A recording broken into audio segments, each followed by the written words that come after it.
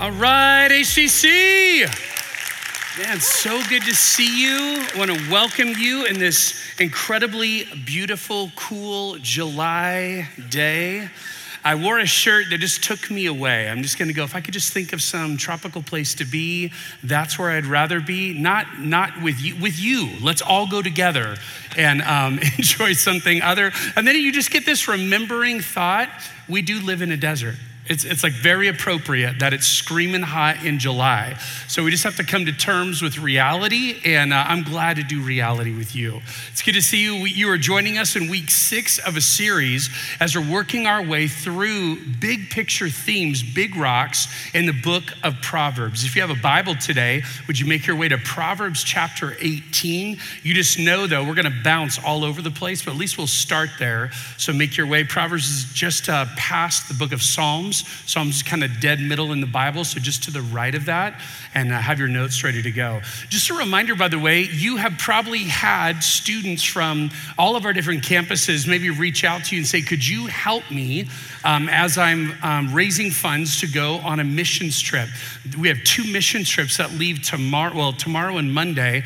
Tomorrow, a group going down to Mexico, not just to build houses, though they will, but they're gonna be a rich encouragement to a group that we get to partner with called Caravan Ministries, and they're gonna really learn all about big picture global perspective of what missions is all around the world, not just south in Mexico. And then another team leaves Monday morning to go up to San Francisco and to be working in the Tenderloin district with a great ministry that we love called City Impact. So we're partnering with 2 ministries that are boots on the ground there. I think our total group might be 40, 45 between both trips. So would you be praying this week as students are north and south of us, and just the rich things that God's gonna do in and through them as they venture forth. And we're just excited. All of our campuses are involved and represented by those teams.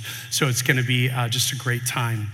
Well, I have missed being with you. We've had so many great things as far as themes and communicators, teachers in this series. And when you process that what Proverbs is all about, it's written from the perspective of a dad to his son. And he's saying, son, pursue of all the things you could pursue, of all the things you can make your life about, like I'm gonna go after this.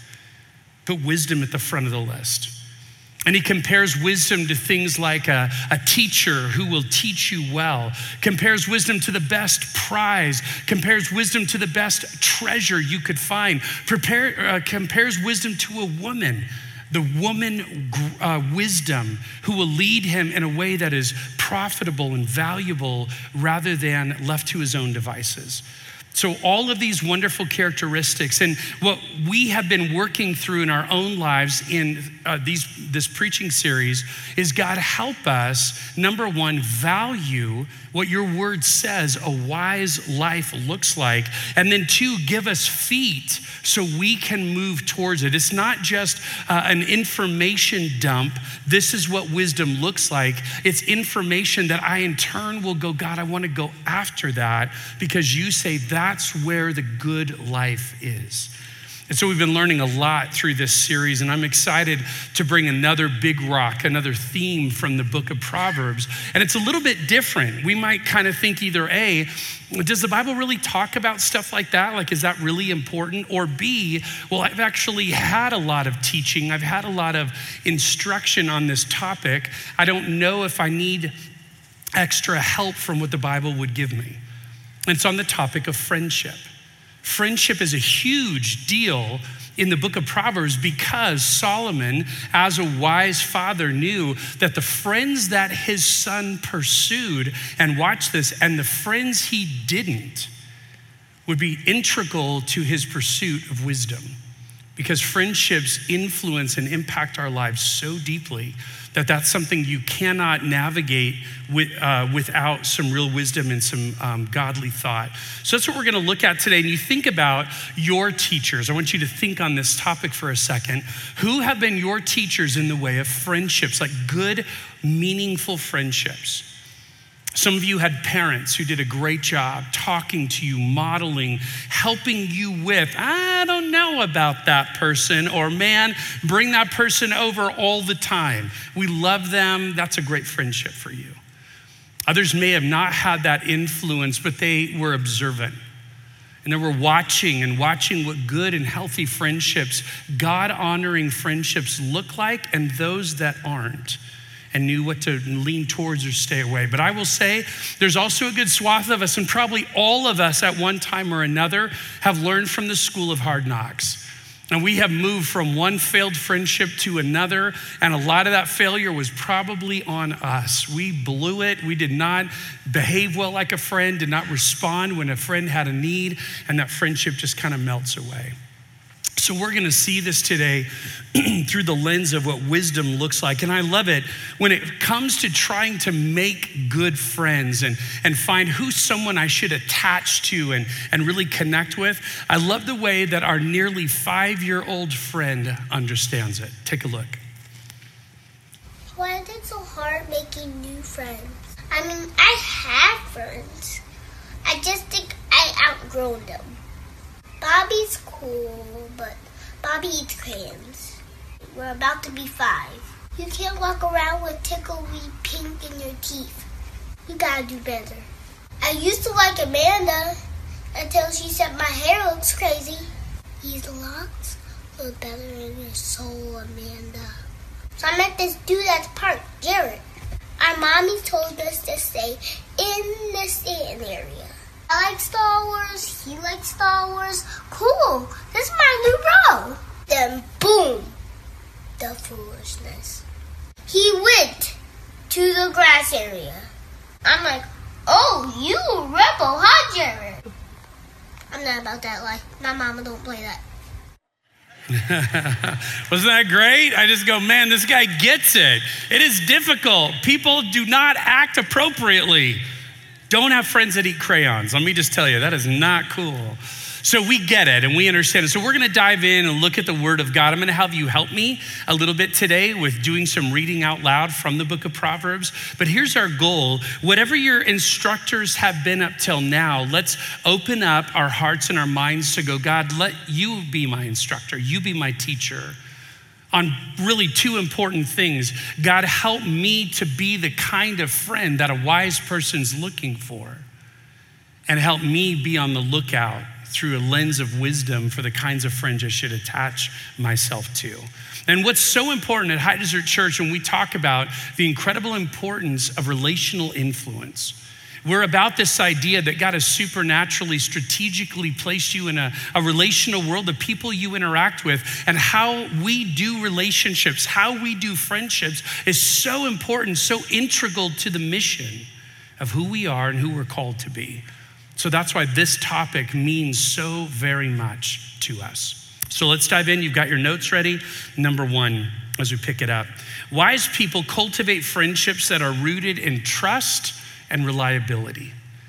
Wise people cultivate friendships that are rooted in trust and reliability. These are huge markers to meaningful, God-honoring friendships. This first passage, your Bibles are open to Proverbs 18, verse 24. One who has unreliable friends soon comes to ruin, but there is a friend who sticks closer than a brother. There's another translation, the ESV version says it this way: a man of many companions may come to ruin. So here's the point. When you look at what's true so often of Proverbs is it's gonna take one statement and contrast it with another. Other times it'll make one statement and parallel. It'll say the same thing a different way. This is a contrast. And note the difference. A man or a woman of many friends is going to come to ruin, but there is notice the many and the singular. There are in many friends, they come to ruin, but in one friend, in a friend that sticks closer than even a blood relative. So we kick off right out of the gate seeing this idea that friendship is really important, and maybe sometimes the breadth of our friendships can be sometimes the problem because they're maybe an inch wide, an inch deep. But when we have that one friend, especially, we can lean on and lean into, that person is there for us in significant ways. So this is one of the first thoughts kind of about this idea. And one thing, if you've been around me when I'm opening up God's word, it's really important to me to define the terms. I hate talking about things where I think I know what I mean. And that's not even always like I'm not even accurate. But even more so, I want to make sure you know what I mean when I'm saying something. And this is what's interesting. Even defining the word friend is challenging today. Maybe in some ways it wasn't just a few years ago. The basic definition, things you'll find on dictionary.com and things like that, would be a person who you know well and are fond of. That's a good working definition. Or I like this one too, someone that you share a bond with. Maybe you have some like in common or something that you participate in together. Those are generally the way we often think of friendships. But one of the things I was thinking about when I was putting this message together was the way that friend has morphed in the digital world. Okay, if you are over 30, there's a good chance that your social media, let me rephrase. If you're over 45, there's a good chance that your social media preference is Facebook. And what's fascinating about Facebook is that Facebook, when you are in a connection with someone, the default term is that you are friends. We are friends, and this is what we often hear, we're friends on Facebook. But here's the fascinating reality. Friends on Facebook may mean I've never even met you in person before, and all I do is just scroll through your vacation photos. If I were to even see you in person, I might not even recognize you, but we're friends on a digital platform. That really complicates the meaning of what we talk about when we talk about biblical friendship. But I would say this to the opposite. Some of you, let's go now below 30, some of you have incredible, meaningful friendships with people digitally that would literally be around the world. And you would tell me, Todd, this is someone I can talk to. Talk might be more this way, type 2, but this is someone I can express myself and have a clarity that I don't often have with people I actually live under the same roof with or go to school with or have a job next to. So just because there's a digital reality doesn't mean it's surface and doesn't have any meaning like this Facebook friend I wouldn't even know in a room. But on the other side, it might mean this intense connection, even though someone else lives in a different country around the world. So friendship is something that we struggle a little bit more to define and understand. But we're gonna start from this book of Proverbs. The book of Proverbs was originally written in the Hebrew language, and this word reyah is used 31 times in the book of Proverbs. What's interesting is it's translated in our English Bible about half of those times as the word friend. And watch this, the other half, the same exact Hebrew word, translated in the book of Proverbs as the word neighbor. Isn't that interesting? Friend half the time, neighbor the other half. Part of me thinks this way, in the world in which the book of Proverbs was written, you lived in a very agrarian society. And the reality is that there were no emergency services that were gonna come out and help you if you needed help. But it was the people who lived. And when we say next door, it might've been a few acres away, like our friends in Kansas live in today, but you would be able to get to them a lot quicker. And so neighbors and friends, it was actually essential that you were on friendly terms with neighbors because you would need them and they would need you. So I thought about a few verses in the book of Proverbs that translate reyah as neighbor. And I thought they're just actually really great pithy things. Look at Proverbs 25:17. Seldom set foot in your neighbor's house. Too much of you and they will hate you. I love that. If you're gonna put that in modern terms, what is that? Don't wear out your welcome. You're here way too much, bro. Come on, go to your own house, right? So I just love it. Like, that's just so pithy and good. Proverbs 27:14, this one's great. If anyone loudly blesses their neighbor early in the morning, it'll be taken as a curse. Yo, neighbor, 4:30, good to see you. Sun's gonna rise in an hour. Shut up. And I love it. There's another kind of common phrase. Doing the right thing, saying hi to your neighbor in the wrong way, is not doing the right thing. And I just love that. I thought they were so pithy and so fun just to see. But let's do this. Let's look at some of the Proverbs that talk about friendship, and they see it through the lens of how we demarked it at the beginning, through the lens of trustworthiness and reliability. Proverbs 17:17. It's going to be up on the screen. I want you to read it out loud with me on the count of three. 1, 2, 3. A friend loves at all times, and a brother is born for a time of adversity. Look at the next one, Proverbs 27:10. Read it with me. Do not forsake your friend or a friend of your family, and do not go to your relative's house when disaster strikes you. Better a neighbor nearby than a relative far away. I love those. Those are powerful. And they talk about both the proximity and the depth of need and connection and reliability towards one another. In a sense, those two verses actually talk about what's become more of an idiom for us, maybe in the last 5 to 10 years, this great word, framily, right? Framily, friends that are like your family. And those two verses both connected dots to that. There's a friendship that's deeper than even what you have with a blood relative. There's a friend who sticks closer than a brother. Friends love at all times. Brothers are born for adversity. These are the kind of depth of connection that the Bible talks about, what friendships can and should be. Note, these are not what we would call fair weather friends. When things are good, they're close by. When things are rough, you can't find them. This is not biblical friendship according to the book of Proverbs. Solomon telling his son, don't bank on those people. They're gonna scatter when you need them. Instead, dig deep with people you can rely on. Another one I want you to read with me, Proverbs 26:7. Let's read it aloud. Wounds from a friend can be trusted, but an enemy multiplies kisses. That's powerful. Proverbs 27:9, read it with me. Perfume and incense bring joy to the heart, and the pleasantness of a friend springs from their heartfelt advice. Those are two verses I wanted you to see because I wanted you to see the power of relationship positively. We're gonna see the power of it negatively as well, but positively, when you have this kind of biblical friendship that the book of Proverbs, that Solomon was charting out for his son, this is in essence what he said. You don't need friends who are just going to tell you what you want to hear. You need friends who, even with their words, would be willing to do what would feel like a wound, but it's for your own good, rather than someone who flatters you just with just beautiful words that you're just killing it all the time. Good friends tell you hard things, and I love that. And we talked about the second verse was advice, how incredibly just joyful, how refreshing, solid, good advice is from a trusted friend.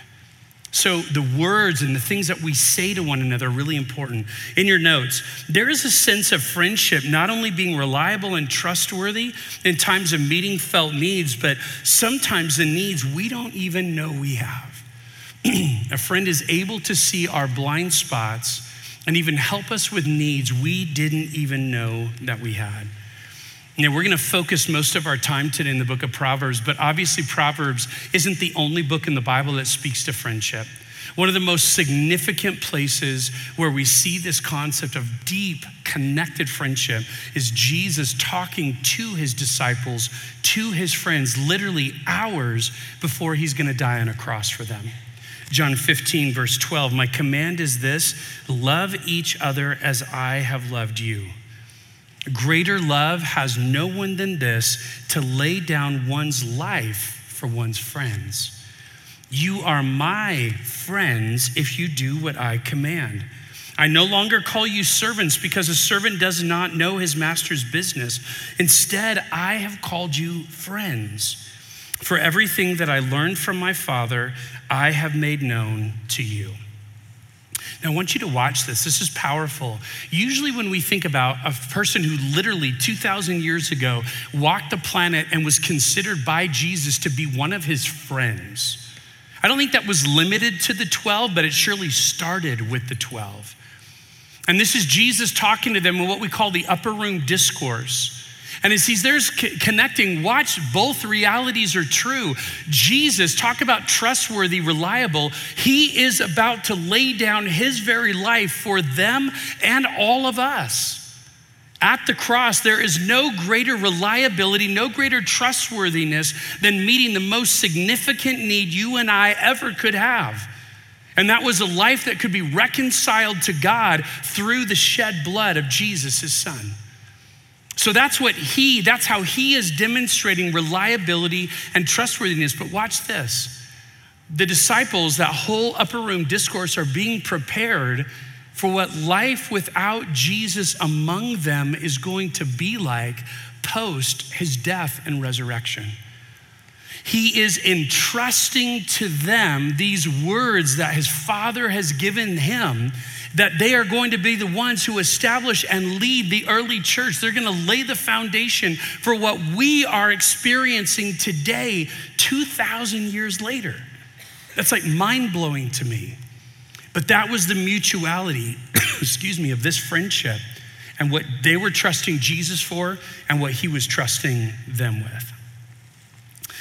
As I was processing this concept of friendship in the book of Proverbs, I could have thought about my own life in so many different eras or seasons or just expressions of friendship, but something caught my brain early on. And it was a season in my life. I had grown up for kind of 3rd grade to 8th grade in this incredible metropolis called Yucaipa. Can I get a witness? And in that time, in the middle of my 8th grade year, my dad got a job up in Santa Maria on the Central Coast. Some would say an upgrade, not all. But within that, we go up to Santa Maria, and I'm only there for a year. Middle of 8th grade to the middle of 9th grade, and come right back to Yucaipa. And all worked out awesome. That's when I met Joanna. Good things happened. Prior to that, though, in that year, I move up to Yucaipa. That's a rough time, right? Middle of 8th grade, you've only got a few months left of school with a brand new group of people you don't know. So I was ripe on the one hand to really want to develop friendships, but on the other hand, to be easily taken advantage of by people taking advantage of the new kid. And I remember moving in with my parents over Christmas break, and literally 2 doors down. Well, let me show you first. I was rummaging through some things just on the off chance I might even have it. Take a look. This is my Orchid Junior High yearbook cover. So I'm showing you that to say this is legit. These are real people, real yearbook. Todd is not in the yearbook because he showed up in January, but I got a copy, and even really cool things like stay cool, see you in the summer, all that neat stuff. But my first friend that I met, literally within a day or two of arriving, lived 2 doors down from me. And he's a guy named David. Take a look. This is his picture, his 8th grade picture. Now, it is fuzzy, and that's the best I could do out of scanning my 8th grade yearbook, but that's David. David was a good guy. We'd go out and throw the football around together. We would walk to the bus stop late once school began in January together. We would ultimately play in the same Pony League baseball league in that spring coming up. And it was just easy. We'd laugh at the same corny jokes. 2 8th grade boys, there's a lot of things that you can connect on, and that was really, really great. And I would love to say that these foundational principles from the book of Proverbs were things that I had learned and embraced by the 8th grade and was living incredibly wise. But that was not true. By the way, not sure how many wise 8th graders there are, but I was not one of them. And as we talk a little bit more today, you'll find out I did not relate or not live well as a friend towards my friend David. But he offered himself as a significant, meaningful friend to me. All right, let's continue as we go through. I think I've got more notes for you. Yep, number 2, wise people steer clear from those who would lead them down destructive paths. Wise people steer clear from those who would lead them down destructive paths. This is now that thing of wisdom, right? It's one thing to identify and even tell a son, go after friends like these, but it's equally important to say, stay away from potential friends like these. Proverbs 12:26 says, the righteous choose their friends carefully, but the way of the wicked leads them astray. So as we're gonna see in just a moment, Solomon uses a lot of ink to warn his son, man, of all the people you could connect to, of all the people you could have a friendship with, watch this, of all the people that you could allow entrance into your life to influence you one way or the other, because at the essence, that's what friendship is. Stay clear of these kinds of potential friends.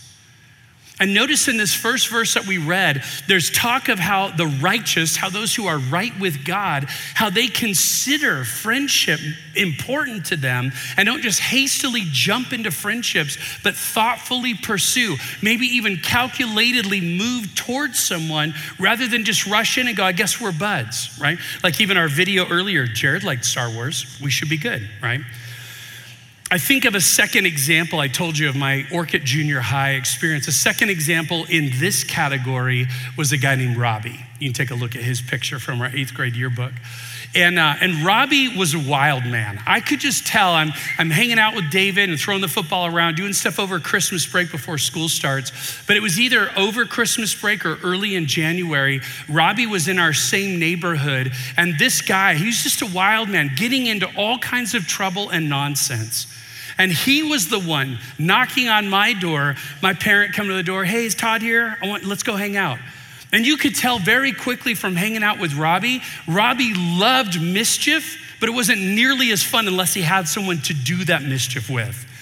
And Todd was the biggest target he could find. And it's like, come on, bro, let's go do this. And he wasn't unkind to me. Robbie didn't pull pranks and do nonsense towards me. He just wanted someone to do them with towards all kinds of other crazy people in our neighborhood. Crazy's not fair, unexpecting people.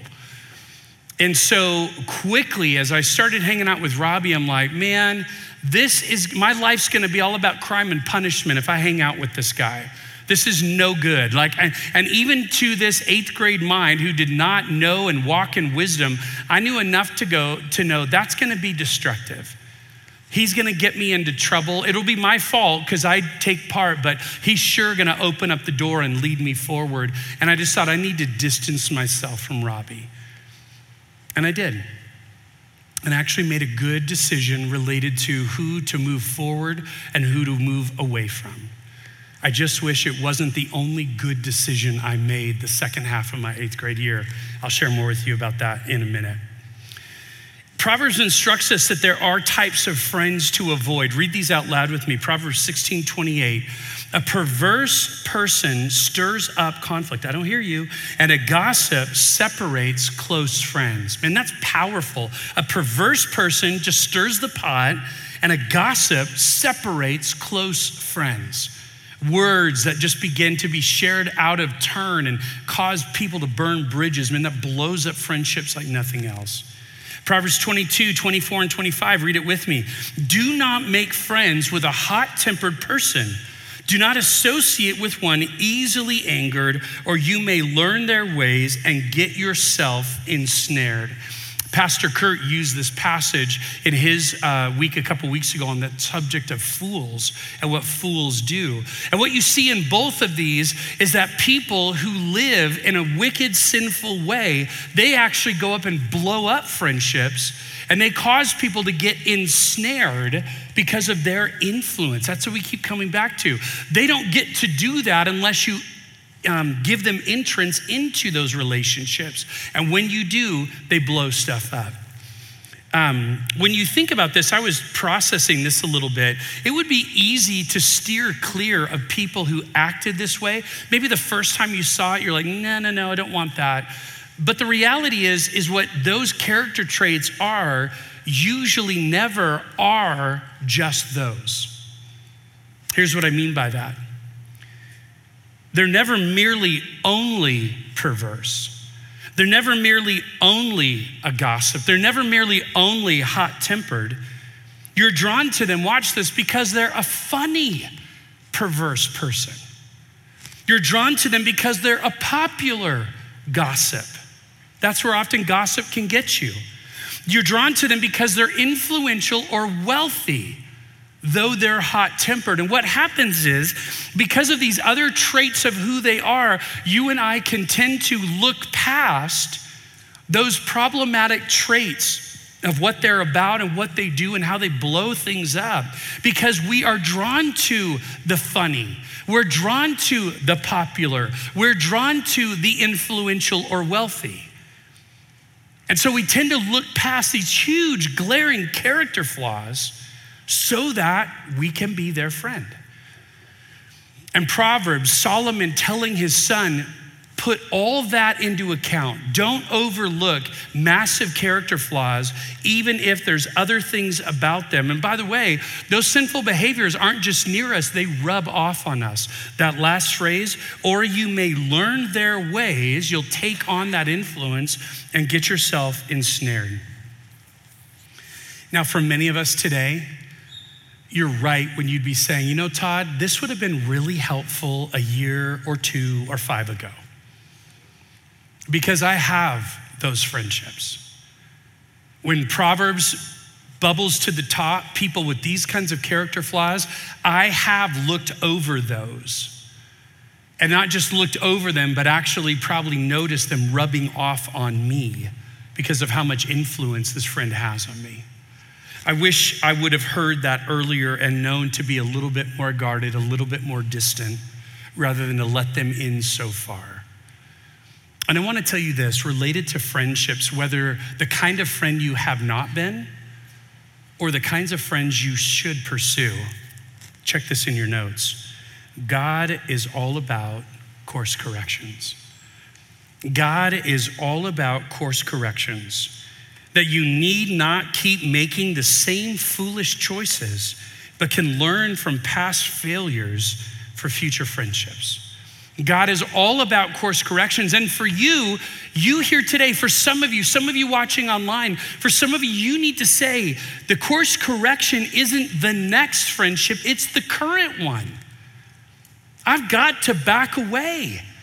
That kind of influence that friend has over me, I just have a hard time saying no. I have a hard time stepping up and saying, we should be doing this. And I need to figure out if this kind of friendship is someone I should stay connected to, let this person keep influencing me, or start stepping away. And you can do that well and you can do that poorly. But the reality is God always is about course corrections, and our lives are all about learning from our mistakes, not just continuing to make them. I promise I got her and her mom's permission to talk about my daughter, Ellie. And this is what I would say about Ellie. I'd say a lot of things about Ellie, but on the subject of friendship, this is what I would say. Of all of our kids, Ellie's our youngest of 4. Ellie has, more often than the rest, struggled when it comes to friendships and allowing people to have connections to her that are deep and significant and influential, that would help lead her towards, not to say that Ellie's pure and never has her own problems, but lead her towards destruction or at least distraction, and has struggled with that on numerous occasions growing up. But Joanna and I were so incredibly proud of her this last school year. Here's a girl who's just moved up to the desert towards the 4th quarter of her freshman year. And as she began her sophomore year in a school setting that just wasn't conducive to who Ellie is, man, trying to make friends was really tough at school. And Ellie really gave herself to it, really tried. But as she would get connected, and this is the person who is the most extroverted person I know. So this was rough to go from a posse of what she knew where she left and to, I'm really trying to make a friend. But as she would make a friend, she would start connecting with this girl and then realize, man, this girl's way too much into vaping. That's gonna be bad. Later on, she'd make another friend and realize this girl was all about getting drunk on the weekends. And it's like, that's just not gonna be good for me. And so Ellie went through an entire school year, basically with just very few, if any, acquaintances at school, nonetheless, deep friendships. Incredibly difficult, but we were so proud of her for going, I've been influenced poorly before, I'm not gonna do it again. And she has learned a course correction. Now, by the way, before I paint that story so negatively, Ellie has amazing friends through our student ministries and even our student ministry volunteers who love her well. And we are so grateful for that. She has not been for want in terms of those God-honoring, God-influential relationships in her life. It's school that was the issue this last year. So I'm really grateful for the growth and just maturity in her life to go, I've been down that road before, I know where it ends. I would like less problems with my parents, might have been a great motivator. I'm gonna steer clear and go this way. And she is a great hero of mine in that regard of going, I can learn from past mistakes related to friendships and make better choices moving forward, okay? Number 3 in our notes. And by the way, Ellie, I'll take that $20 later on when we're done, okay? Wise people understand that some pursue friendship primarily out of self-interest. Wise people understand that some pursue friendship primarily out of self-interest. What does that mean?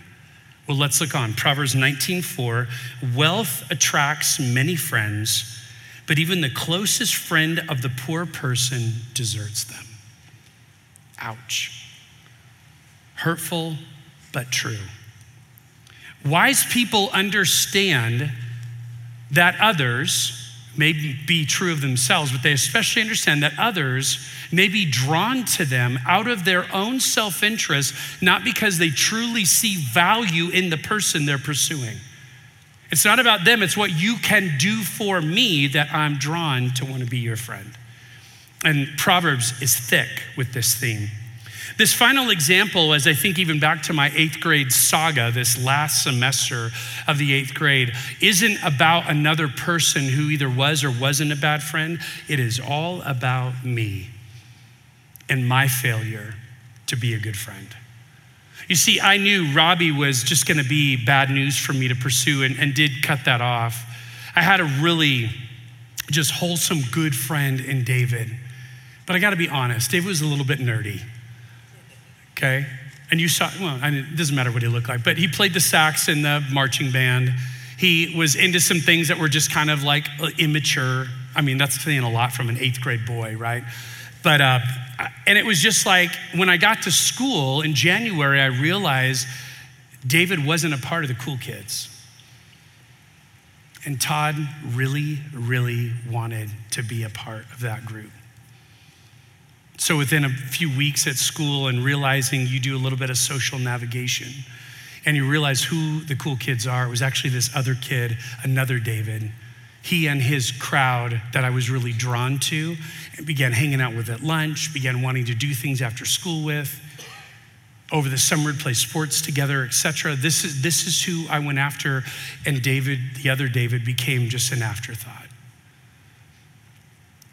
I was a horrible friend to him. And the interesting thing is I wasn't a good friend to the other David either, because I was drawn to David for what David could do for me. You'll get me in the right circles. I'm brand new. I'm halfway through 8th grade. I don't have time to work my way up the social ladder. I'm just gonna go to the top and hang out with those people. I was all about it for all the wrong reasons. And as you process that and you hear me share my story, you're quick to start, actually names and faces are coming to your mind. And you're realizing you're on both sides of that fence. You have had people that have used you under the guise of friendship because they wanted something from you. Or vice versa, you have used them. I'm not really drawn to them, but they can do something for me, so I'm gonna try to be their friend. Proverbs says that is a real thing, and this is what I so appreciate about Solomon telling his son, warning him, people are gonna wanna get close to you for all the wrong reasons. Read these out loud with me. Proverbs 14:20, read it aloud. The poor are shunned even by their neighbors, but the rich have many friends. What's the motivator? You've got stuff, I wanna hang out with you. Proverbs 19:6, many curry, read it with me, many curry favor with a ruler, and everyone is the friend of one who gives gifts. Right, if you have power, I wanna be close to you. If you give away cool stuff, I wanna be close to you. Has nothing to do with the character, nothing to do with the intrinsic value of the person. I want what you have. Proverbs 19:7, read it with me. The poor are shunned by all their relatives. How much more do their friends avoid them?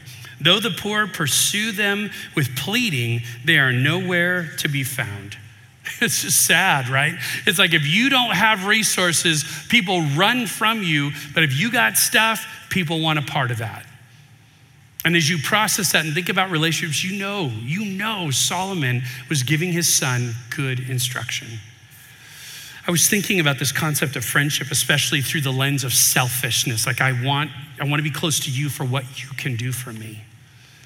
And I was thinking about Jesus in a conversation he had in Luke chapter 10. And it was with some people who were trying to identify, they're trying to trip him up in a theological trap. Jesus, of all the 600 plus commands in what we would call the former covenant, the Old Testament, in the law, what's the most important? And Jesus, without needing to think, love God wholeheartedly and love people sacrificially. Love them like you love yourself. And so this guy trying to justify that answer says, well, Jesus, who is my neighbor?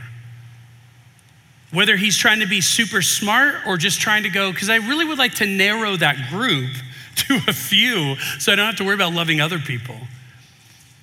And then Jesus tells the story of what we have come to know as the Good Samaritan. The Good Samaritan. And in that story, a man comes upon another man who's been deeply beaten up, bruised, bleeding, lying half dead on the side of the road. He moves towards him, bandages up his wounds, cares for him, puts him on his donkey, takes him to an inn, tells the innkeeper, I'm gonna pay you to take care of this guy beyond what I can do, and I'm gonna leave you with money. If it's not enough, I'll come and make up the difference. He does all that, crossing cultural taboos, while 3 Jewish religious leaders walk past this man and don't even begin to get close to help. Jesus says that's who your neighbor is. The person you come across who has need. And what's so wild about that idea from what we've just said, people who pursue friendships out of selfish ambition, what you can do for me, Jesus' example of the Good Samaritan, pursue people that other people are moving away from. When people are running from them, you move to them. Just the opposite of selfish ambition, instead, self-sacrifice.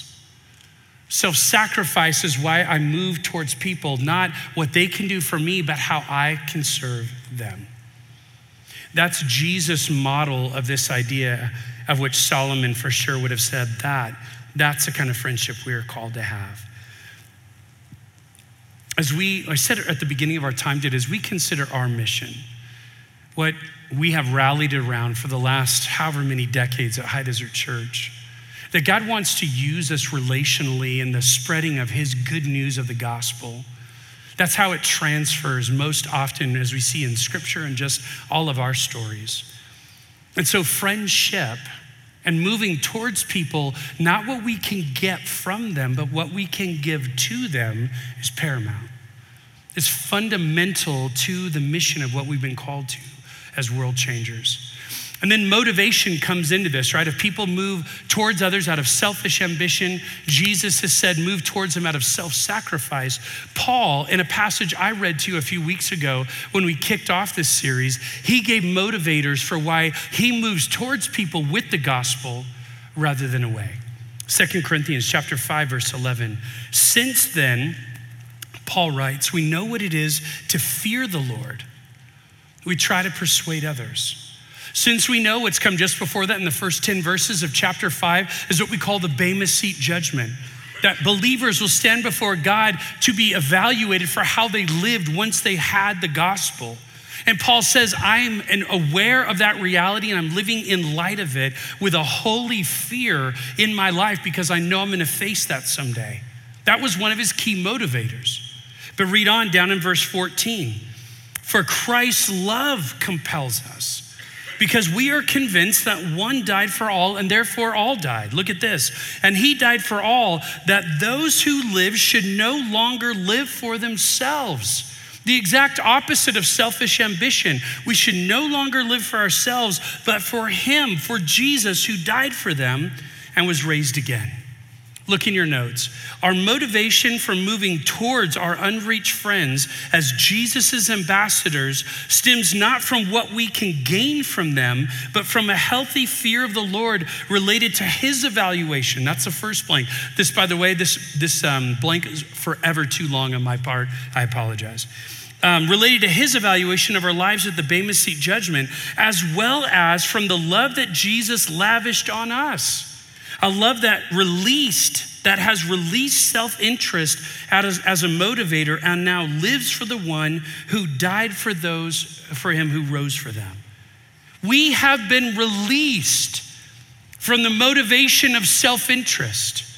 We've been released from selfish ambition as though we need to live and get all we can as good consumers do, because we live under a whole different philosophy. We live for a whole different motivation. We live for a whole different king. And that king is not us. It's the one who died for us. And therefore our lives are his.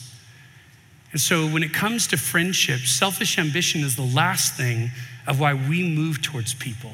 Just the opposite, we move towards them in self-sacrifice. Now we wanted to do this as we close our time together, which, by the way, don't go anywhere. We've got communion after this message and more of our worship team is gonna be up. But as you process this reality, I wanna give you a couple things. I love this. Our teaching team meets every Monday prior to that next week's message. And then our teaching team, we just had a great conversation this week about all this is really good, all this is very true to God's word, but Todd, it's hard.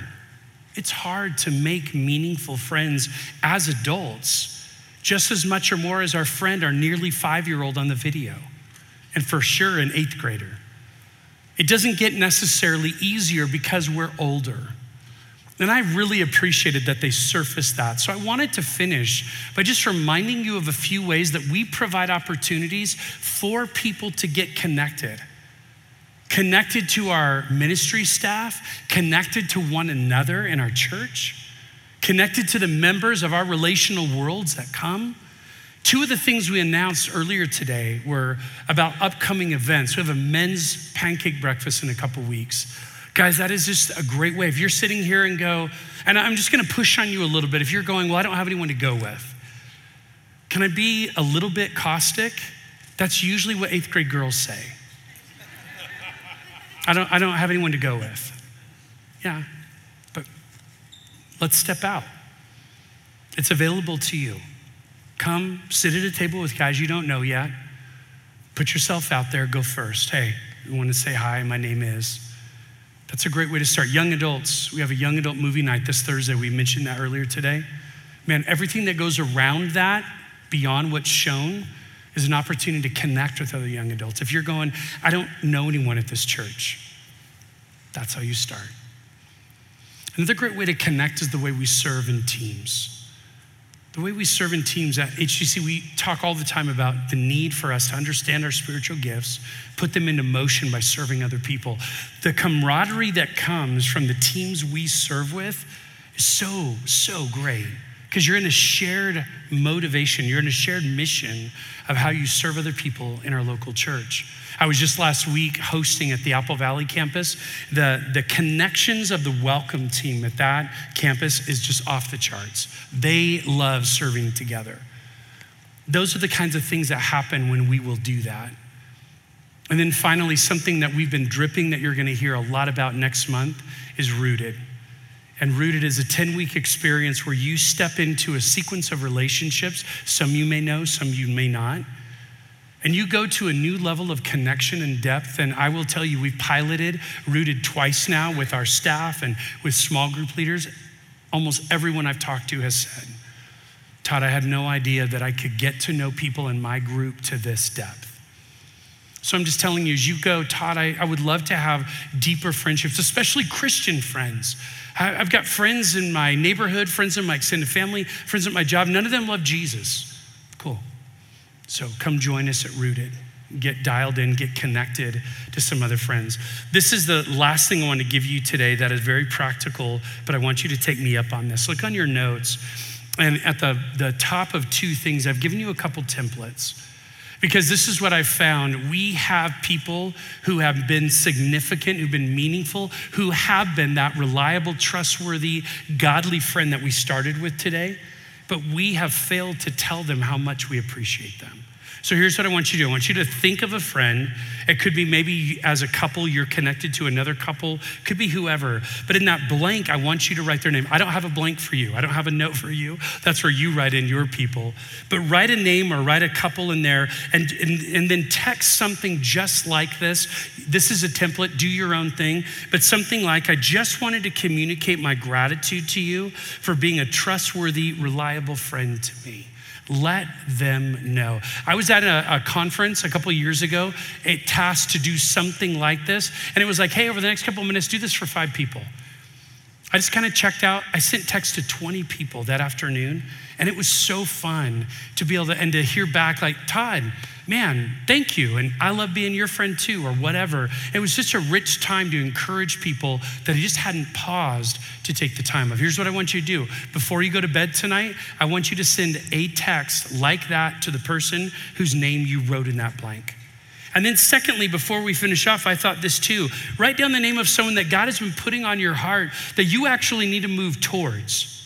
You couldn't say yet that they are that person, that you do have that close connection, but you see all the makings of it. You see the foundation is there. You could be a great connection to them. And so you're going to write their name in, and then you'll text them something like this. I was thinking about you today, wanted to let you know how much I appreciate you, and was hoping that we could connect again sometime soon. To just be able to say, hey, I'd love to move closer towards you in friendship. I'm gonna be real honest, that line I just read, if you're a guy and you send that to a girl, she's gonna think that you wanna take her on a date. So be careful the way you write that, okay? But all I'm saying is think about, and some of you are like, and thank you, Todd. That's exactly what I was looking for. I'm not very good at texting. Either way, the point is I want you to take something and tell someone, in essence, I'd love to move closer towards you as a friend. We're an acquaintance level right now, but I'd love to make just a deeper connection, deeper friendship with you than we have today. I want you to do that before your head hits a pillow as well. You're welcome to do more, but don't do less. All right, let me pray. Father God, we want to say thank you for your word. I'm so grateful that there's no subject that's off limits in your word. And thank you that Solomon, as a wise father, knew how important friendships were for his son. He knew what kind of friend his son needed to be and what kind of friends he needed to avoid. And I'm so grateful that we have that truth as we process friendships in our lives as well. You may be here today and you would say this, Todd, I have friends, some helpful, some not, but I don't have really any kind of friendship with God. I've got no connection, no real relationship with him. I might know things about him, I might be at church, but I couldn't say in any way that I have a friendship with God. And I love that that's one of the ways that a relationship with God is defined or demonstrated, that we could be a friend of the almighty living God. And if you would say, Todd, I want that though, I want to move towards him, the best news is God has already moved towards you. Would you admit that you're a sinner who needs a savior? Would you believe that Jesus lived a sinless life? Jesus died a sacrificial death. Jesus was raised supernaturally on the 3rd day. When Jesus called his disciples friends in the last hours before he was going to die for them, he would include your name in there as well because he died just as much to save you, to cover and atone your sin. Would you believe that Jesus is the only Savior available? And would you choose to put your faith, your confidence, your trust in what God has done for you in the person of Christ, not in what you can do to be religious. It's not about that. And then as you respond in faith, would you choose to say, Jesus, I simply want to live my life following the pattern you've given for me. Father, we love you. Thank you so much that you've even given us the gift of friendship. Help us this week to both be good friends and to draw near to those who are trustworthy and reliable in our lives. We love you and we pray in Jesus' great name. Amen.